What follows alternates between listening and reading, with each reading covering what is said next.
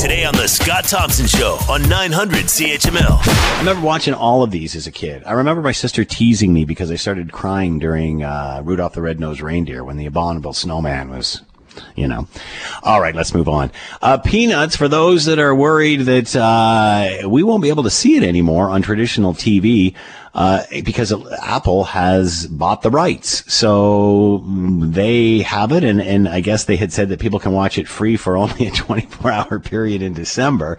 But now they've struck a deal with PBS. Can you take something as sacred as Peanuts off the air? Halloween, as well as Thanksgiving and the Christmas special. My goodness, it's tradition almost. Let's bring in Bill Brioux, TV critic, Bill Brioux TV, to find out more. BillBrioux.tv. He is with us now. Bill, thanks for the time. Hope you're well. I'm doing fine, Scott. How are you doing?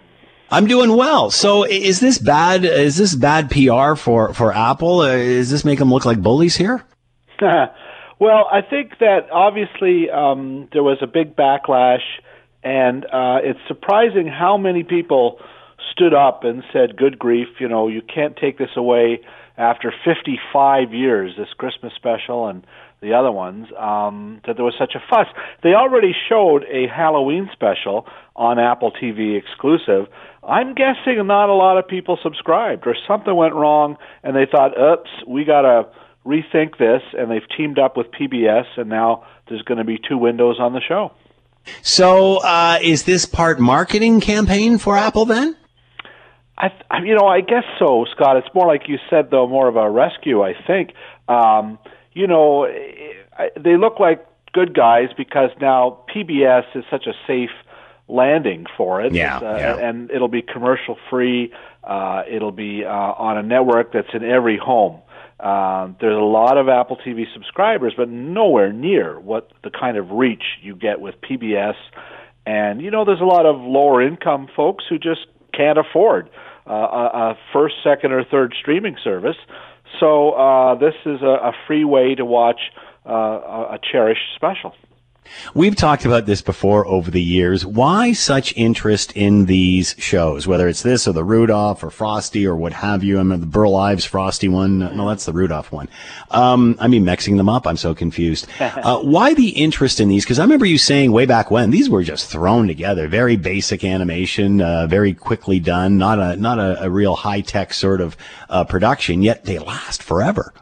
Yeah, no, it's a remarkable story. The Charlie Brown Christmas from 1965. They had 6 months to get this thing done, and they hustled it along. I just think it was a convergence of talent at mid-century. You had Charles Schulz, who created this wonderful newspaper strip, which was in 1,000 newspapers. And kids like me and you were just into Charlie Brown, I think. And so to see it on TV was a big thrill. They got it right. It looked exactly like the comic strip. And then they hired real kids to speak the voices. They got the Vince Guaraldi trio to do this amazing jazz music. They didn't gum it up with a laugh track, which was very unusual in 1965. And lo and behold, we all sat and were entranced. It was an enormous hit. However, you talked about the kids doing the voices. I remember being a kid and saying, hey, that's not the same Charlie Brown that was on at Thanksgiving. That's a different kid. I remember saying that. Here's what Apple and PBS have done. There's two specials coming up. So it's U.S. Thanksgiving. The U.S. Thanksgiving special was number 10 on the list of specials they made. It was made in 1973. And you're right, by then, most of the original voices from Charlie Brown Christmas, all of them, had aged out of that role. What's interesting is the kid who plays Linus on the Thanksgiving special in 1973 is Stephen Shea, the brother of the kid who did Linus in the 1965 Christmas special, Christopher Shea. So they must have sounded alike, and there was some charm in those voices when they cast them. They really seemed to fit so well in those characters, and that was part of the charm too. And I thought something that was very advanced and whether you look at the Flintstones, you look at the Simpsons, and you see how far the writing has come. I always thought it was fascinating when, as the teacher, they never had a voice. It was just wah, wah, wah, wah, wah, which still resonates with kids today. It's so iconic because it sums it up. Like, it was just wah, wah, noise that no one paid attention to. That was apparent. So, exactly, yeah. So anything coming close to this that has the same staying power, I know, and maybe this is just generational with my kids, it's the Shrek Christmas and that sort of thing, but is there anything that has the staying power of these initial specials, especially the Peanuts? No, I don't think so. I think this is all driven by boomers, and it wasn't part of, whatever is the hot thing now is not, going to be part of our window into this. TV is very boomer driven still, I think. And so do kids like this, or is it just the parents, the boomers, the grandparents that want to watch these? No, I know, Mike. I mean, my kids are 28 or 27 and 30 now, so they have fond memories of watching it when they were young. So it was cherished for them when they were youngsters. I think there's something about the design of those characters, Charles Schulz and The Simpsons, that anybody can draw those characters. They're so simple, and I think that babies respond to these characters. Just about everybody does. They're not hard to get. It's the initial Baby Einstein. Yeah, exactly. Remember those? Yeah, Baby Einstein. It's not the Baby Yoda, though. No. That's something completely. Look at you go, Bill. Geez, the only reason I know that is because I watched the clip on the International Space Station, and I wonder what the stuffed toy was all about.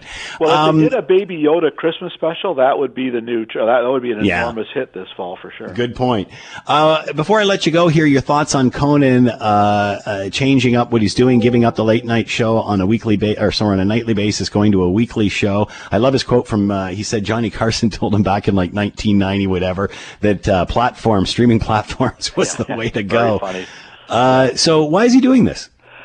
Well, he's done it for 27 years. I just think that TV has changed. Late night isn't what it used to. When he started, there was Carson. Everybody wanted the Tonight Show. He got it. It was taken from him. It was always a mistake because he was Conan. He already had this great brand, and he's going to continue it. He's going to do another, his show is kind of ended. Like, he does it a half-hour version of it now.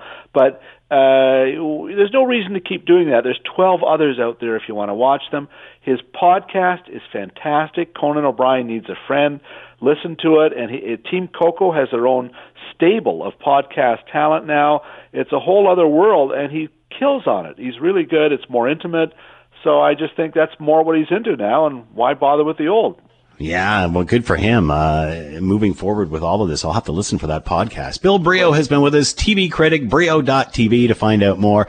Bill, as always, thanks so much for the time. Be well. You too, Scott. Thank you. The Scott Thompson Show, weekdays from noon to 3 on 900 CHML.